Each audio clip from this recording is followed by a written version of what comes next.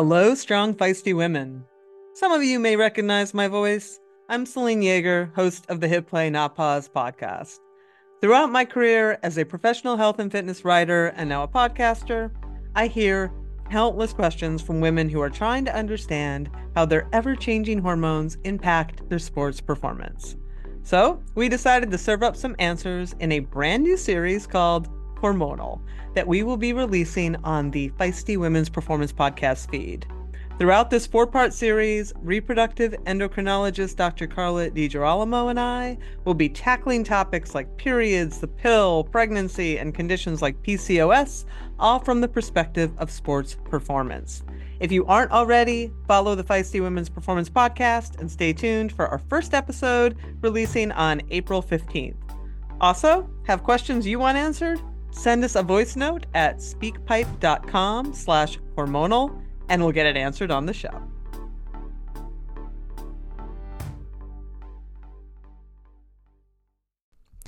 You are listening to the Girls Gone Gravel podcast, a podcast for women who are chasing epic and everyday adventures on their bikes.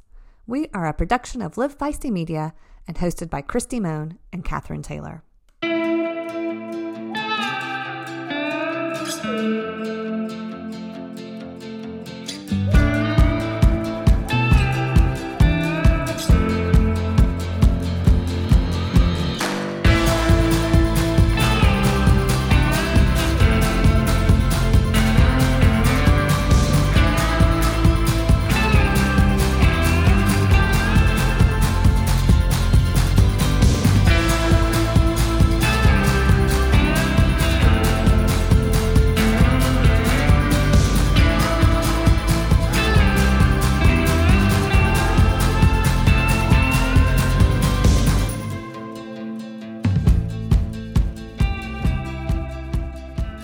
Morning, Catherine. You got me. You got in first. I'm up and ready. Let's do this. Are up and ready. You're in your van again. I'm in my van again. Maybe that's what we should call the van. Tim has a name for it, but I can't remember it because it's really long, and he thinks it's really funny. It's something like Evander Holyfield van or something. I don't know, and I can't do it. I don't get it. Maybe That sounds like a guy funny joke that we're like, what? That doesn't make any sense. That's not funny. You think it's funny, but it's not funny.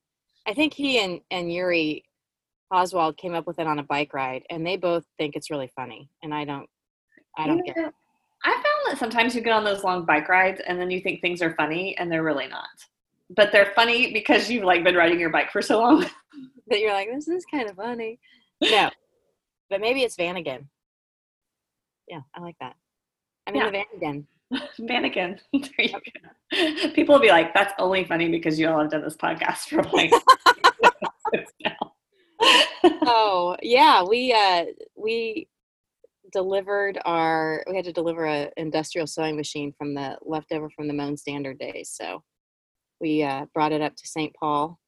I'm so grateful for this van because it allows us to have a little bit of normalcy with being able to travel like we like to do and be self-contained. So, but it's sad going everywhere. Everybody's in masks and. Yeah. This is the longest I've ever been in Georgia. Wow. But you had an exciting day yesterday in Georgia. We did have an exciting day yesterday in Georgia. Actually, we were supposed to record a podcast and several things happened, but then I was like, it's probably good that we didn't because John Lewis's funeral was yesterday. So we had 3 former presidents and 50 members of of Congress here. And so right at 3:00 when the funeral was letting out, there were just helicopters everywhere. And that's when we were supposed to record. So it would have, people say it doesn't mess with your Wi-Fi signal, but it messes with mine. And then it's like the dogs going crazy because helicopters are low and they're following, the caravan to the cemetery. And it would have been more of a disaster than the animals in our recordings usually are. Did you get to, I love the animals in our recordings, by the way. I'm just going to say that. So, that's how you know it's real. That's good because the cat's back this week. Cat is back. Yeah, which I love. But did you get to watch any of the service? I haven't seen it yet, and I'm dying to watch Obama's speech at least. I did. I didn't get to watch it live. I had some calls, but I watched a little bit of it later on the news, and it was, his speech, of course, was Obama, always inspiring. But Yeah. I really thought it was nice to see Bush and Clinton there too. Just like honoring the legacy of John Lewis, and What a legacy too. I mean, yeah, wow. his whole life, he fought for equality. And I met him once in Atlanta. Did I say this last week? No. So we used to do this fundraiser for this little tiny kids club in East Atlanta, and this wasn't even the fundraiser. This was the planning meeting for the fundraiser. We were at like a taco shop in East Atlanta, and he came by and he talked to every single person, shook their hand, and like nobody important was there, right? It's just the people planning this little tiny fundraiser, and it was like we were rock stars. And that's what he was known for, is just being out in his district and meeting people and talking to people and caring about people. So, the world needs more of that. We do. We definitely do. We need people that are just going to listen and care and, be for people. So, yeah. Yep. I think that's, and I don't know, I just watched, right before we hopped on, I watched that new Nike ad. Have you seen that? Oh my gosh, it's so goodness gracious. Good. That's so powerful. It's so good. Yeah. And that's, that's how I'm going to go into this weekend, with a little bit of positivity and a little bit of lift up. So I'm thinking, whenever I'm in those moods, I usually try to spread my cheer with big smiles when I see people, and I'm realizing I don't get to do that. Like it's like, are you smiling behind? I'm smiling behind my mask, and spreading the love through smiling and being gracious with my expressions. And I'm just thinking about that a lot, because I'm very aware right now that's not happening. Like when I meet people on the street, I really try to make eye contact and give a big smile. I think Kansans just kind of do that, and it's weird not having that little bit of connection. So I've got to figure out a different way to do it. Maybe I just need to start giving a big thumbs up or something. You could put lipstick on your mask. Maybe I just get a big smile like embroidered on it. A smile mask. We should do that. I think so. Let's have some Girls Gone Gravel smile masks. And we can okay, we'll get right. I like this idea. I'm digging on this. It's better than Vanagon. If anybody wants to do this, let us know, because we're out of time to do new things. That would be amazing. And so, speaking of people that are uplifting, our guest today. She was so fun. It was another friend of yours, but I really enjoyed the conversation. Just all about how she's got into cycling and got into owning a bike shop. So why don't you tell us more? It's another friend of yours, so why don't you tell us more about it? I've met Beth Morford's our guest today, and she owns Frontier Bikes in Eudora, Kansas. It's a small little town, and it's a small little shop, but it's woman owned and woman run and women mechanics. And but she's just a cheerleader of human beings. And I think in cycling that you meet people, and there's kind of, especially in the gravel community, and I'm sure it's true in others, but there's just this kind of connection that happens, and you become kind of fast friends. And Beth falls into that category. And she's just inspiring, and she's fun to talk to. And she's got lots of good stories and insight, and she's a great person to hang out with. So I think it's going to be a fun listen, and I'm glad she joined us. Yeah. She was super fun, like you said, and I am really excited to share her interview with everyone. We'll go ahead and get on to the show. Hey, Catherine, I'm so excited that Goodrs Come On is one of our sponsors. I know we love Goodrs sunglasses because they come in so many fun colors and sassy, fun names. Like I got Lance's Afternoon Uppers. And I got Rose Before Brose. They're really fun. And they're also performance sunglasses, so they're no slip, no bounce, and polarized. They start at a ridiculously low price of $25 a pair. Which means that Goodr is generously offering our listeners nothing at all. You do not need a discount when you already have the most affordable performance shades on the planet. So go to goodr.com/feisty, and that's GOODR.com/feisty now. These glasses even look good with mud on them. They do.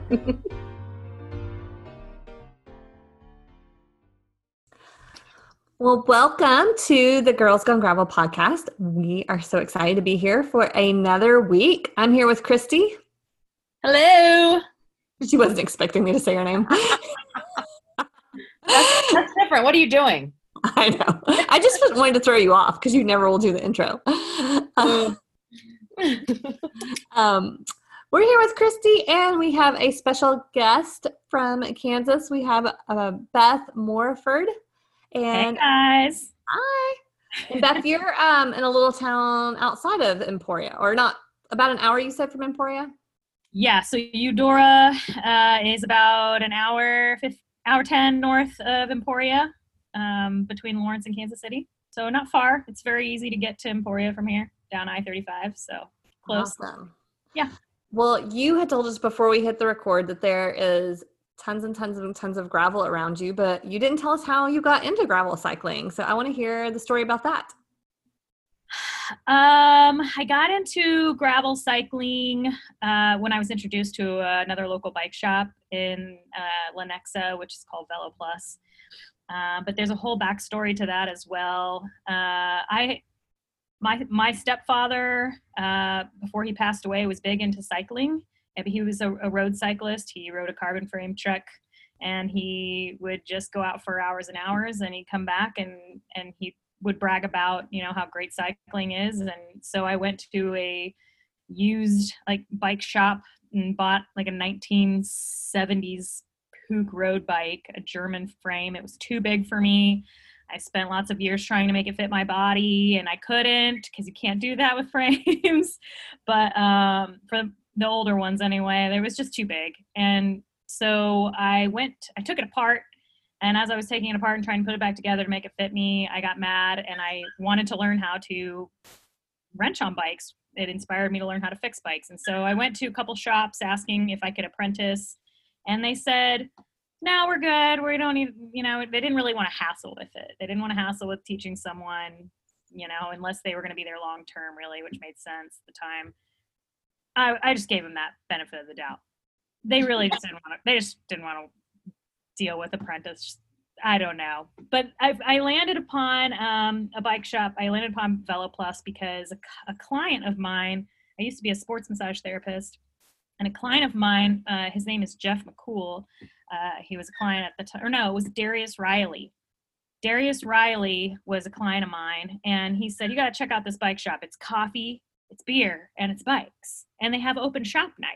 I was like, what is this open shop night? I freaking I can go in and I can work on my own bike with their tools. And they're like, yeah, and there's a mechanic there, and they'll teach you while you're standing there if you have questions. And I was like, this is freaking amazing.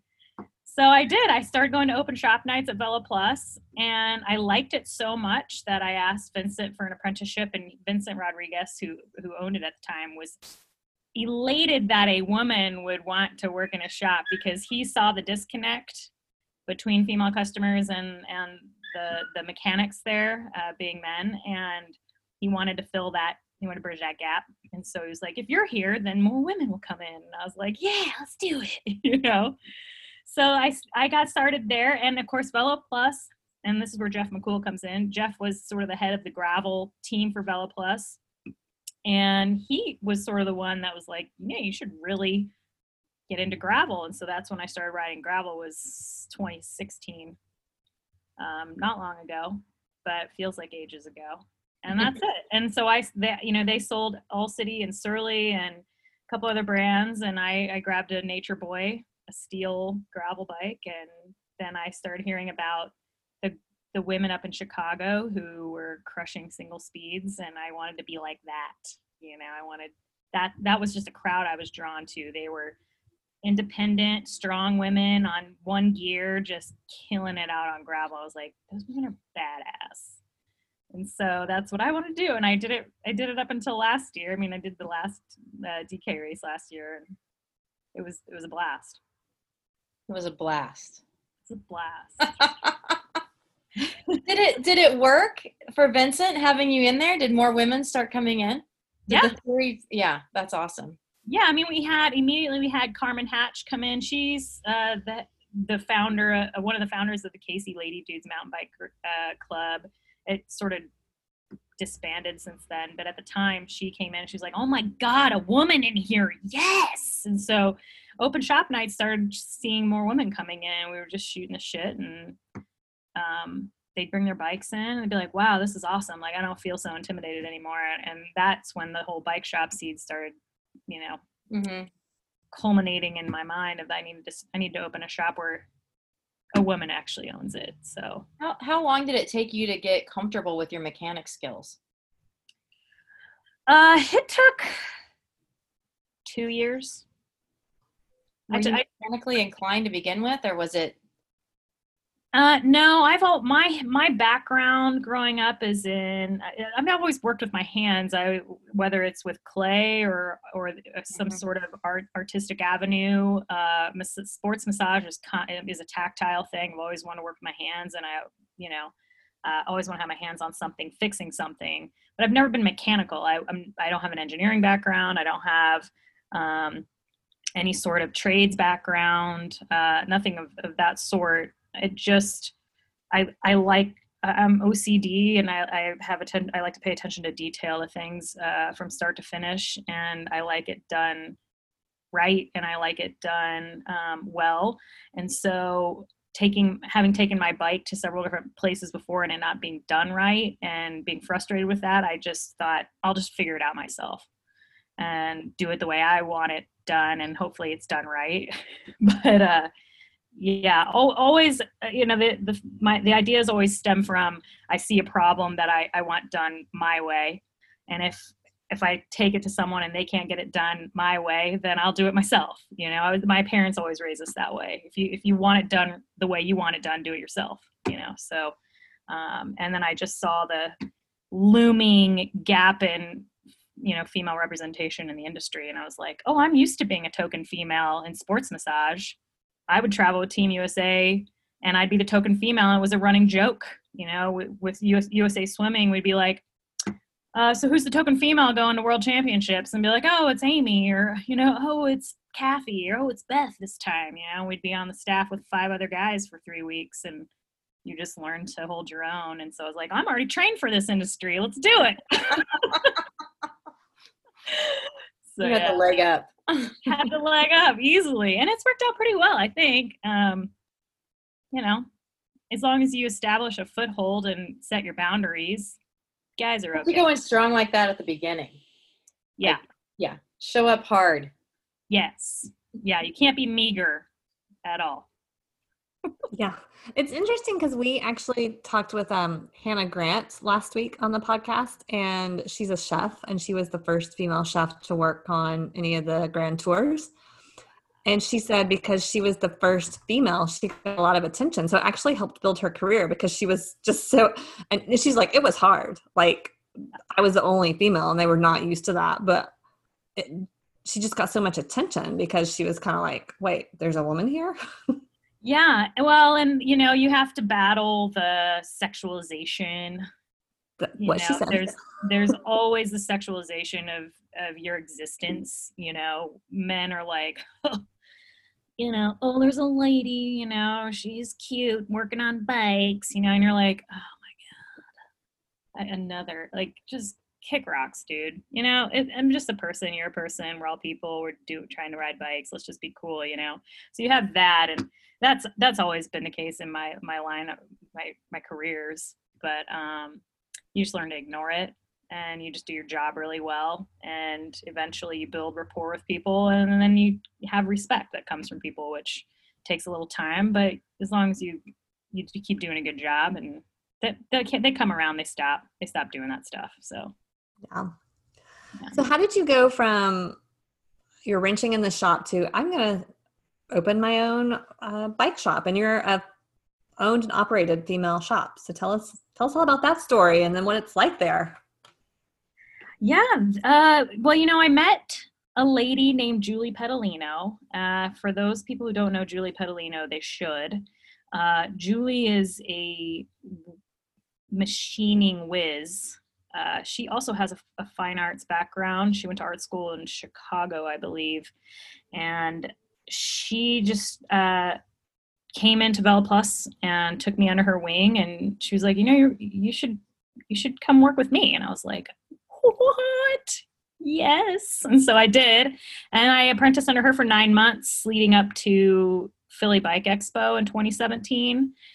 And that summer before the expo, I decided to go to frame building school because I was I was enamored with building bikes, because being a petite rider, I could never find, even the smallest bikes didn't fit me right. They're either a 43 or a 46. There's nothing in between, and Julie had the same, Julie dealt with the same thing, being a petite woman herself. She's like, I just want a bike that fits me. And I know there are women out there that need bikes that fit them. And so I went to frame building school and we went to Philly Bike Expo, and that was the end. I was like, I want to be in this industry. Frame building is awesome, but it doesn't pay the bills. And it doesn't really capture my gifts working with people. I'm outgoing. I like being around people, and being cooped up in a frame building shop by myself all day, every day seemed depressing, which it's not for some, but for me, it didn't fit. And so I thought, let's go with the bike shop instead of the frame building business plan. And so far, so good. It's working out pretty well. And your shop is? Frontier Bikes.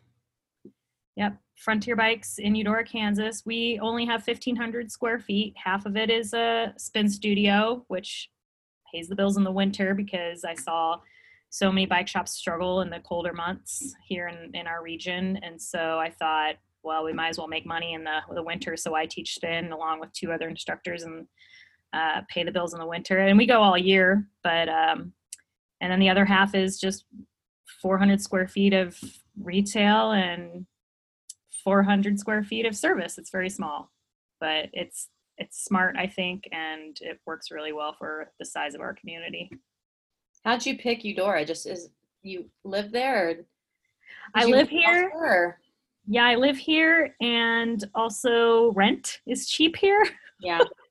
Yeah, I wanted to be in industrial Kansas City really badly. I wanted to host tiny bike races in dark alleys. I wanted to have urban rides. I wanted to show women around the city, when they, when you don't want to ride with the guys around the city at night, you just want to go with the gals and maybe get a beer and see the city lights at night. I kind of wanted to be in the heart of that, but that's just not financially doable in this area, not as a new shop anyway. And we saw 3 Kansas City bike shops close last year. So that was affirmation for me that it was a good move to just stay on the outskirts. I'm only 20 minutes away from the city. So people commute from here into the city all the time on bike. So it was just within reach, but not within the expensive rent rates. It's probably good that you're in such a small town now, especially. So yeah, it worked out. So you have female staff as well. Was that something you did on purpose, or was that just happened because you were a female owner, do you think? That just happened. I originally hired a guy named Colin, and Colin came from Sunflower. He was pretty much out the door, out of town, on his way out of Sunflower. He just helped kind of get me open and going. He's had, I don't know, almost 2 decades of experience working in bike shops. And I was in Sunflower one day and he's like, hey, I heard you're opening a shop. Do you need some help? And I was like, I would love that. And so he came on full time and he installed a bunch of fixtures. He built some stuff for me that I needed 4 hands for. And he helped me put in, order all all the tooling, all the things that I would have not have remembered until I would have learned the hard way, which was nice having him there for. And he was there for just a short stint, and then he moved up out of town to work for Wheel and Sprocket up in Wisconsin. And then, but he said, hey, my girlfriend is really skilled in wrench. She worked at, bike shop for 10 years. You should hire her. And I was like, oh, okay. And that's Sarah. Sarah Underwood is the other mechanic in our shop. And she has twice the experience in the industry that I have. She works with a lot of racers. She'll work with a lot of roadies, triathletes, all those high-end bikes that are, the carbon, internally routed cables, just the nice, neat tucked bikes that you're scared to touch. I let Sarah touch those because I'm like, I want the dirty, muddy mountain bikes with, suspension and all that. And she'll do that too. I mean, she's great on all bikes, but man, she came in the door and I was like, wow, I lucked out because there are not a lot of female wrenches around here or anywhere. And for her to have that much experience, I was like, score. So we love Sarah, and Sarah's a tough cookie too. She'll tell you like it is. Yeah. Tell it like it is. Yeah. We should have had her join you. She's great. I know. She has an adult job. She has a real job, not a bike shop job. Well, and that's impressive too. Like, yeah, yeah. What kind of nurse is she? Well, she's a surgical nurse. Yeah. She works through the Lawrence Memorial Health System. She works on the orthopedic surgeries, assists doctors. She's an RN, but she's always masked up and covered and stuff, and yeah, doing operations with docs. So she's got a big girl job. But I credit her experience there. As it plays a big role in her attention to detail at the shop. Oh yeah, for sure. You have to be neat, tidy, clean, on your game, and she comes to the shop, she's the same there. So it's nice. Yeah. Definitely don't want a surgical nurse like leaving things laying around inside you. No. Where did I put that? Oh. Yeah. Where's that little tiny bit that went on that? Where is that? Just like, oh, it's right here. I'm like, oh yeah. Sarah knows. It's not someone's cavity anywhere. Yeah. Did you get, and I'm curious because like, obviously I think the industry is trying to do a much better job and is very aware of problems with inequity and inclusion and whatnot. How was it when you opened up? Did you get pushback from the industry on being female owned? Did other bike shop owners think you can't do it, you're a female?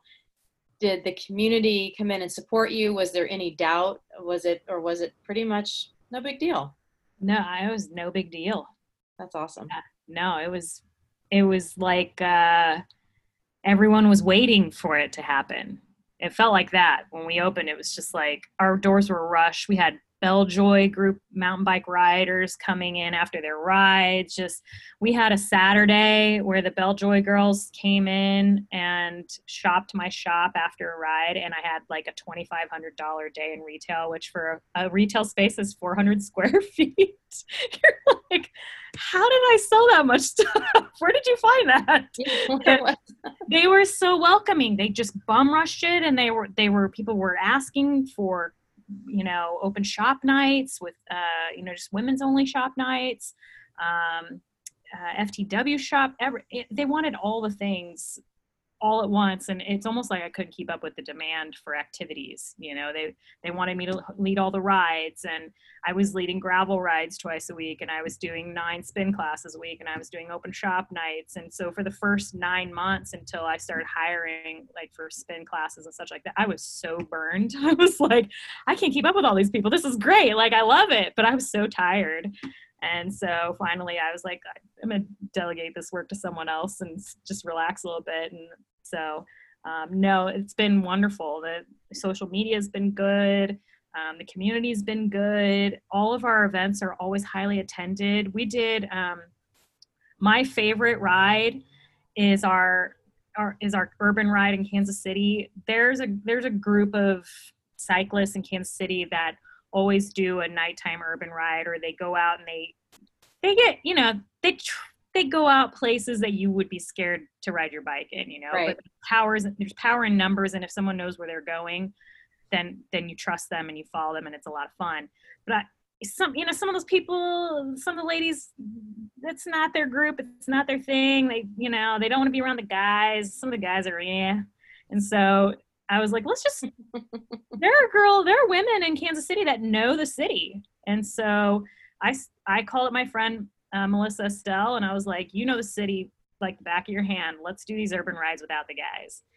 And so she's like, yes. And we had 40 women show up on the first ride last year. Oh my gosh. I couldn't believe it. They just came out, they're just showing up in droves. We were like, oh, hey, whoa, wow. And then we did the second one. It was the same. We had so many people show up, and like women want to ride their city. They want to ride around. They want to feel like they're breaking the law and doing the things that the guys are doing, and Breaking the law. Yeah, they want to trespass, so they want to ride over the train tracks, or they want to, they want to skid around town too. So that's what we try and provide, is that edgy city urban experience, and they just go nuts. We just drink beer and ride around and see Boulevard Brewery, and it's a lot of fun. So yeah, the demand is there. The demand is there for more inclusive type events. So what would you say to women that listen to this podcast mostly, but because I worked at a local bike shop, and I think they have so much power to get people involved. Like they can really, Christine and I've talked about this before, like diversity and seeing the starting lines grow with women and more people of color and all kinds of diversity is not going to happen because DK says, here's spots. It's going to happen because people in their local communities get more people on bikes, right? So what are some tips like for working with a local bike shop? If you're like, I have this shop in my community, like, as you know, a lot of times the owners or the people that work there are super busy.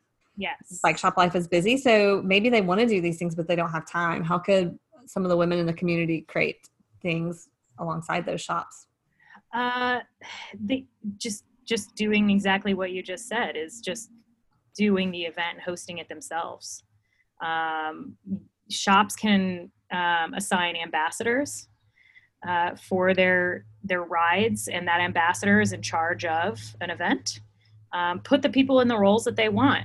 Let them lead the rides. Let them lead the wrench classes. Your head mechanic there may be a guy, but maybe this person, this other person, this customer wants to be like, hey, I know how to fix a flat, but my friends want to learn from me, not from you, but I want to support your shop, so let's host it here, and then they can buy stuff from the shop, but yet I'm here, and that's just another point of contact for those people who may have not felt comfortable before to come in then. And it's the same for rides. You have people come in, and they love to ride, and they love your shop, and so you give them the opportunity to be that face for that ride. But you have to create the space for the person. You have to be able to, let go of that control and give it over to them, so that they feel empowered and they know that they're welcome there because you've given them that opportunity. And then that's just going to spread to all the other people who are participating. So I know that just giving people spots and creating registrations for women is good, and it helps, but races are different from shop life. It's hard to compare the two, when you have They're supportive of each other. They're different. Yeah, but they're different, but they do. Yeah. I think, for my shop, we have women who come in and they say, I want to do this, I want to do that. And I say, if you want to do that, I will support you, and I'll sit on the sideline, and you're in charge. of the event, and we'll go over your plan before you do it and make sure that you have everything you need and that it aligns with our business values and our mission here as Frontier Bikes. And then you can run with it, and they're going to bring customers that we wouldn't have maybe had before, or racers or participants. And it works well enough as long as you just invest in those people. Those people that have invested in you, you have to invest back in them, and that makes all the difference. Yeah. What have been some of the most popular events that you all have done? Our open shop nights have always been full houses. And that's been a women only event. Women can come, and Sarah and I have had nights where we just say, you ask us what you want to ask us, we'll tell you about it. We've had open shop nights where it's just a repair focused shop night, where it's, drivetrain one night, or it's brakes another night, things like that, fix a flat or tubeless setups or what have you. So those nights were always really popular before COVID hit. We would have gravel rides on Sundays where we always had 10 to 15 people every Sunday. For Eudora is really good. We also have popular events where we have the high school cycling club with our teacher sponsor here, Scott Keltner. We'll have the kids meet at the shop, and we'll do bike wash days or bike anatomy 101 with the kids. Those are always highly attended because the parents come and they bring their siblings and they all bring their bikes, and we just sit out buckets and we wash bikes. So the most popular events are either focused on the kids in the community or focused on the women in the community.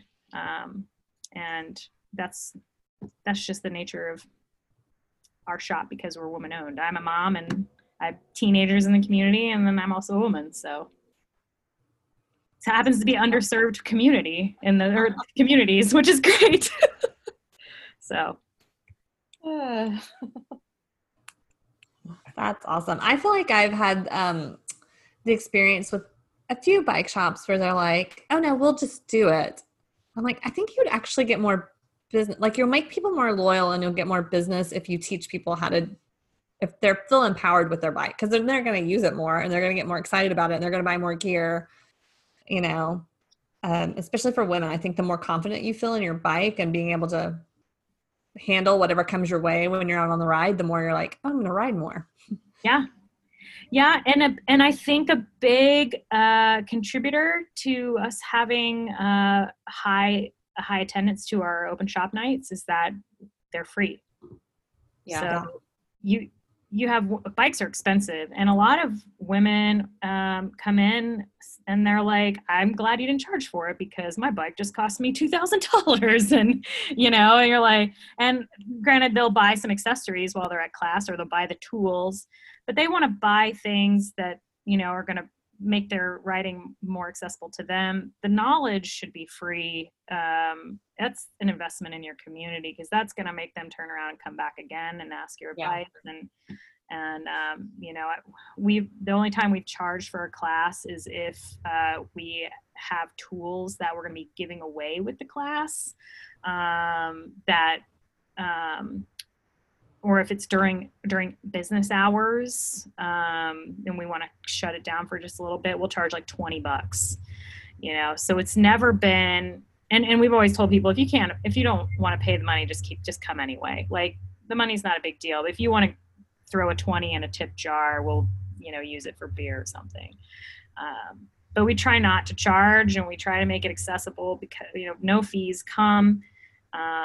We'll even provide pizza, that kind of thing. And they love it. That's what got me into a bike shop, was that free open shop night and learning how to use tools. And I wouldn't have opened a bike shop without it. So I feel like I owe it to other women to provide the same thing.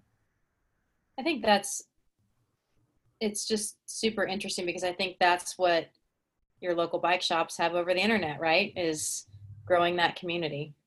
Yeah. Unfortunately, you kind of have to educate those people too. Like, hey, it is important that you go ahead and buy your accessories from me and not online, so I can keep doing this.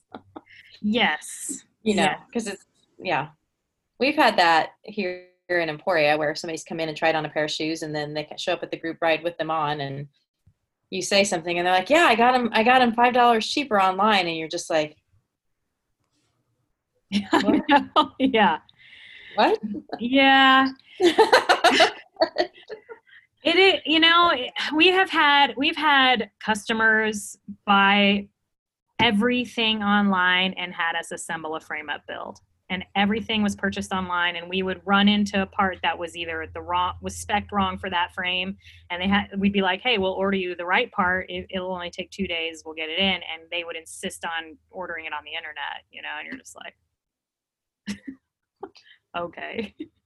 So, you know, labor has better margins, right? Yep, it does. So we just roll with it.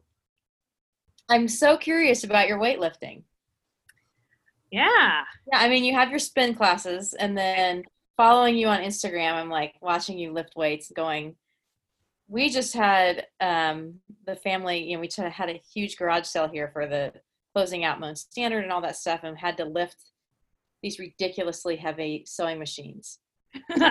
And my husband finally said, honey, just get out of the way and let Sydney do it. You're like, hey, wait a minute, okay? Just let me. It was true. And I was like, I have lost so much strength, especially in my upper body. So talk to us about the importance of weightlifting. Well, I've always known weightlifting is important because I've worked with Olympic athletes. And all of the Olympic athletes and collegiate athletes have all lifted along with their cardio that they're doing, whether it's swimming or baseball or basketball, they're all lifting, right? I started lifting. I stumbled upon a coach named Chris Delasega. He owns Athletic Strength Institute in Lawrence. And Chris has that New York, like, no BS mob, you know, like, forget about it kind of, you know, demeanor. And I like that because I like someone to yell at me and tell me I suck so that I can get through a lift, you know, and Chris is like that. But I stumbled across him, and it's been a good match. That was in 2017, I think. And as soon as I met him and started lifting with him, he was like, stop riding your bike so much. He's like, you don't need to ride your bike 7 days a week to be a good cyclist. And I was like, what? Because I was riding. And if you look at a photo of me from 2 years ago, I don't even look like the same person because I was so inflamed in my face and in my tissues. I had, you know, midsection tire. I was not healthy and I could not overcome injuries. And Chris finally was like, look, you have got to stop with all the cardio. The endurance stuff is garbage. And I was like, what do you mean? And so he cut me down. He cut me back to 3 gravel rides a week under 100 miles each, and he would prefer if they were under 60. And he was like, I don't want you riding more than 120 miles a week. He's like, and your spin classes you need to hire and cut back on. So that's when I started hiring. That's September of 2018. And immediately within like 6 months, I dropped 15 pounds. And I also found, I kind of stumbled upon Ashton. I had approached Ashton Lambie at Sunflower when he crossed Kansas. I went in and I was like, you need a body worker. You need someone working on your body. Soft tissue is an integral part of your training regimen. Let me do that. I'll provide it for free. Because I saw the talent and he was like, oh yeah, cool. That sounds great. You know, because he's Ashton. And, yeah. So I would he'd ride his bike out to my house. I'd work on him. Or I'd work on him at his house while his wife sat and while Margaret would sit there knitting, and we'd just talk and I'd work on him. And we went to, he started seeing Chris, and it was when he started seeing Chris that he got that national championship. And then I was really like, there's something to this lifting. And so I just hunkered down. My food has been legit for like 2.5 years, and my sleep and hydration and my body composition completely changed, and my riding is better. My climbing, my mountain biking is better. I have better stability and balance. I have no more injuries, and knock on wood. And and then just watching Ashton too, he's still on Chris's training program. And I'm like, I'm never going to quit this. So there's something about strength as you age. I mean, I'm almost 40. And so I don't want to go into my 40s and 50s weak and feeble and, because a lot of changes happen in those 2 decades. And so I would like to be strong while doing it. So yeah, that's been it. I lift heavy. I eat a lot of protein and vegetables, drink a lot of water, trying to get some sleep when I can. Still some beer, right? There's beer in there. Yeah. There's a lot of Haribo gummy bears in there too that no one knows about. Maybe they do. Now they do. But yeah, gelatin's good for your body, right? I think. Yeah. I love that. I was always like, the last 7 or 8 years, done a ton of strength training. And then kind of over the COVIDs, I just really got off the kick. Like I didn't have a gym that I liked anymore, and just a long series of things. And so I've been for the last about 4 weeks doing more strength training and finally getting to the point where I'm like, I don't just have the kettlebell, I have the barbell again. And I'm like, oh yeah, I feel so much better. Kind of same thing. I went on this hike that I was doing in February and it just felt awful in February. And I was like, I haven't really been doing much cardio and this feels really great, because you have the muscles. Yeah, so, absolutely. 100% with you. Everybody should be doing strength training. Everybody should be lifting weights. And I think that there's a misconception about what weightlifting is. Body weight lifts is not weightlifting. You do have to work up and build up to things, but you can still use a barbell. You can still use a trap bar for deadlifts. You can start really light with those pieces of equipment. Back extensions are really important to keep a strong low back. A lot of things are misconstrued as being good when they're not. I get yelled at all the time by Chris about core workouts. He's like, core workouts aren't really, you can do a full body workout and still work out your core, and so you get under a barbell and you're working your core. Yes, everything you do. And I think it's really, like, I love that you had a coach, because I do think it's really important, especially if people have never done any kind of strength training, to get under a coach, because there are so many, you can really hurt yourself. And just one, not going too heavy too fast, but then the other side of it is like pushing yourself a little bit. I've been afraid to a new coach. You need a coach. But even today, I was like doing some sets and my coach was like, did you take your full 2 minutes rest between each set? And I was like, no. And she was like, you have to. I want you to do that. Yep. Like, okay. She's right. But I was like, you scheduled too much in my program for today. I can't get it all done before I have to leave the gym because of COVID. She was like, take out the cardio part of the workout. I was like, okay. It's true. See, that's the thing, is I have a lot of, being in the cycling industry, I know a lot of endurance athletes, because a lot of cycling is endurance sport. And a lot of cyclists don't want to hear that they have to cut back their miles. It's like runners. I was a runner for years. I did marathons and I was injured all the time. And I was addicted to that adrenaline of running and, the achievement of it. And that's how I started feeling on a bike too. When I got on a bike, I was like, oh man, I can't believe I did 60 today. I can't believe I did 100 today, and I had to completely train myself off of that mindset. I don't like last year's Dirty Cancer, the year before that. I barely trained, I did mostly lifting, and I did like a long ride a week, and I finished, which was great. And I finished not feeling like crap. Meanwhile, my husband, who was riding 200 miles a week or more, was over here laying on the ground after his 100, like almost dead. And I was like, let's party, So, trying to convince all those people I want to refer to Chris for weightlifting to cut back on their miles is almost impossible. It's absolutely, no one wants to hear that. No one wants to hear that they have less time with their baby, on their bike. Their bike is their joy. It's their escape, and it's their avenue for relieving stress. Yeah. And you have to cut back on it. But it's a double-edged sword, because that same machine that you love so much is brutalizing your body, and you're way more inflamed than you think you are. and that's why you're not losing weight, because you're just doing cardio all the time. Yeah.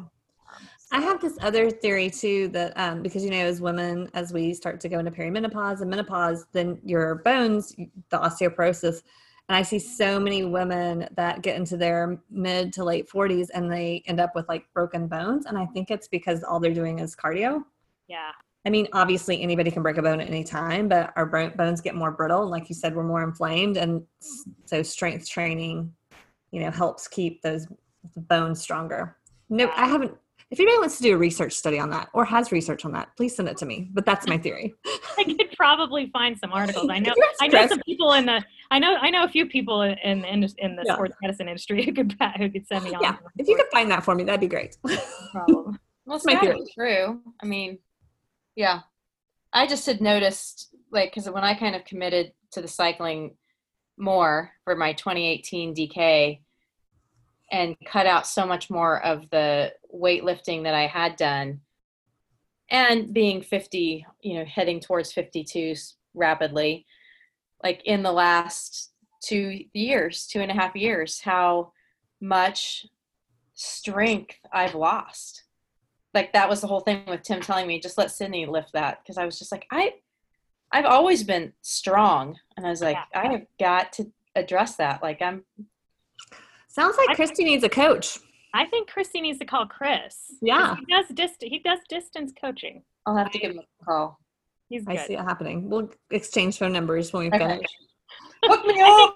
I think if Christy started weightlifting seriously, like with someone like Chris, I feel like you wouldn't be able to be stopped. I mean, you would just be a tornado Christy, like Twister Christy out on the bike. I'd be like, I'm borderline there anyway. I don't know if that's a good thing. Like, you'd be focused. I feel like it makes you a little more focused. Yeah.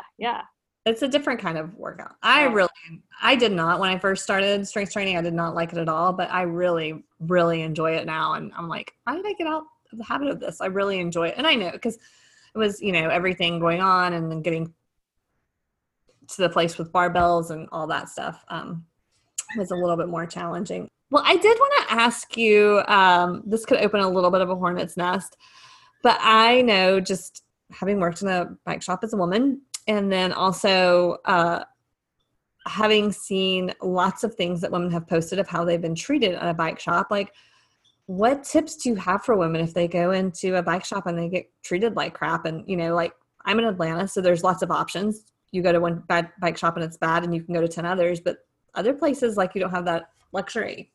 How do you stand up for yourself, or know that you're being treated like you shouldn't be treated? Gosh.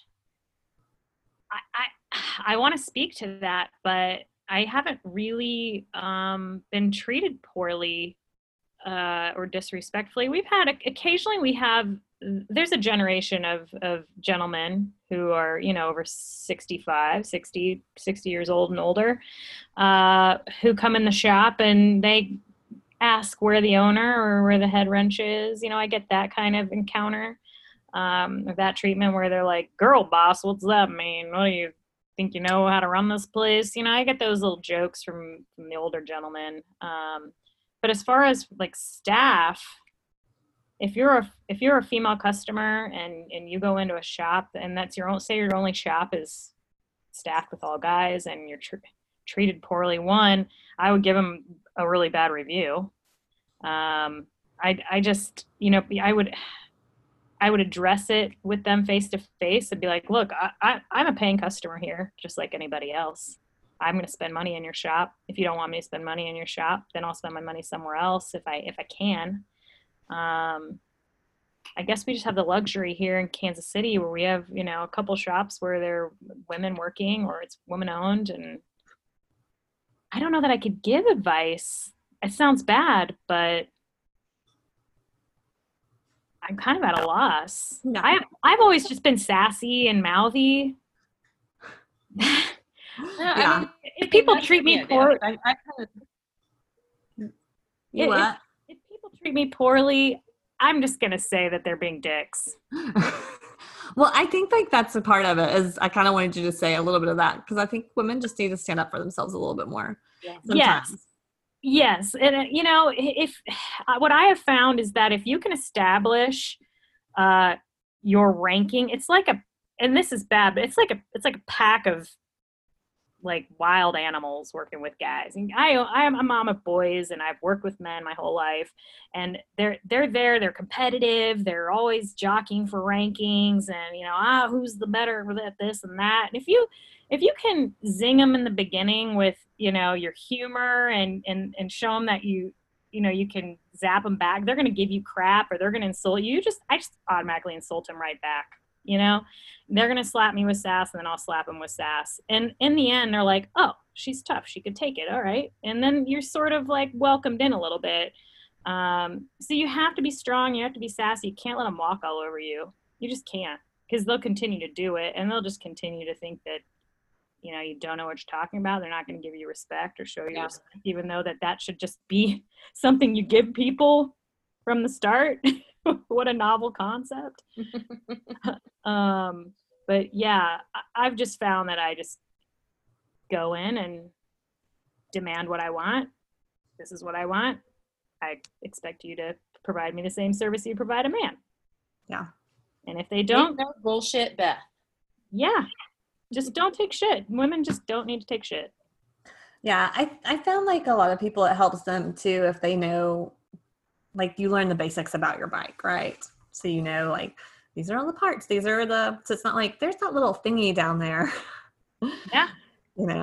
That's why I wanted to work in a bike shop, why I wanted to apprentice, because I didn't want to come in without the knowledge. I didn't want to ride my bike and start getting into riding bikes with people without knowing things, because I don't like feeling dumb or looking dumb.